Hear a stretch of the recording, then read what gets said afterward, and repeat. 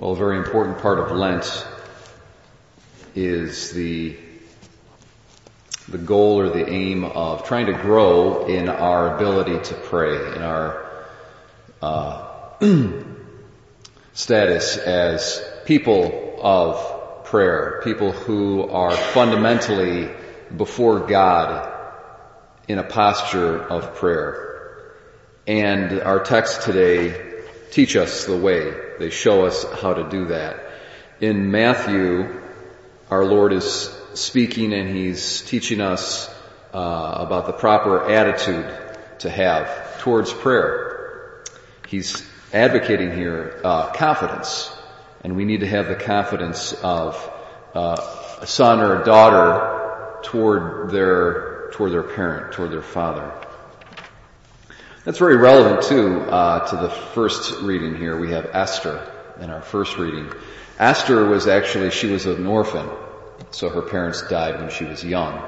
But there was a relative of hers, Mordecai, who essentially took her in, adopted her, and raised her as his own daughter. And so she developed from her earliest days that security and that confidence that every child really has a right to, of having a parent in their life.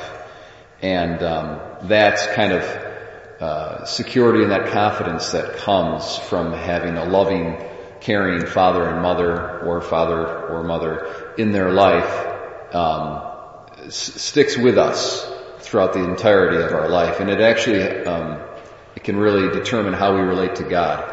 Some people have a really negative image of God because they didn't receive a certain amount of the love and the security that they needed when they were children. And then other people who have had healthy relationships with their parents when they were growing up, that spills over into their relationship with God, and they have more security and confidence and trust in God and trust in reality in general. So I think Esther had that, even though she was an orphan, but she had that kind of fundamental, that love and that security that was given to her, so that gave her the courage to undergo what she was about to undergo here. It was an amazingly brave act that she did. The entire nation of the Jewish people depended upon her. If she didn't win the favor of King Ahasuerus at this time, all of her people would have been subjected to genocide.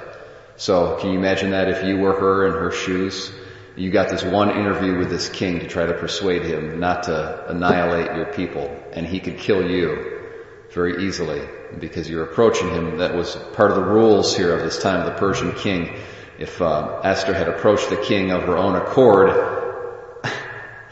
very likely she was going to be dead. You don't approach the king. You wait till he calls you into his throne room. That was the kind of the rules of the game.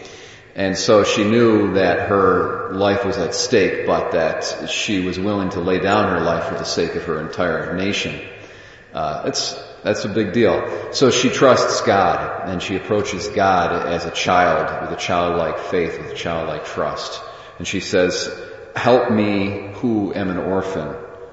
And she has that sense of being a child. She says, "As a child, I used to hear from the books of my forefathers." So she has that, and that was given to her by Mordecai. But it's that fundamental attitude of trust in God as our Father that we need to have when we approach Him in prayer, that we need to have when we live our lives. We need to live our lives in a prayerful attitude, trusting that God has our best intentions at mind, at heart. The original sin stemmed from a lack of trust in God's goodwill towards us. When the serpent spoke to Eve, he insinuated into her thought the idea that possibly God was holding out on her because of he had some kind of selfish reasons, and it really wasn't in her best interest to be forbidden from the tree of knowledge.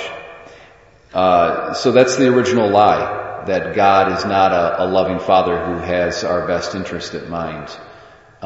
And the original sin is basically buying into that lie and trusting that and thinking that the world is against us and everything's bad. And it's not true. God arranges all things for the good of those who love Him And so Esther has that kind of trust.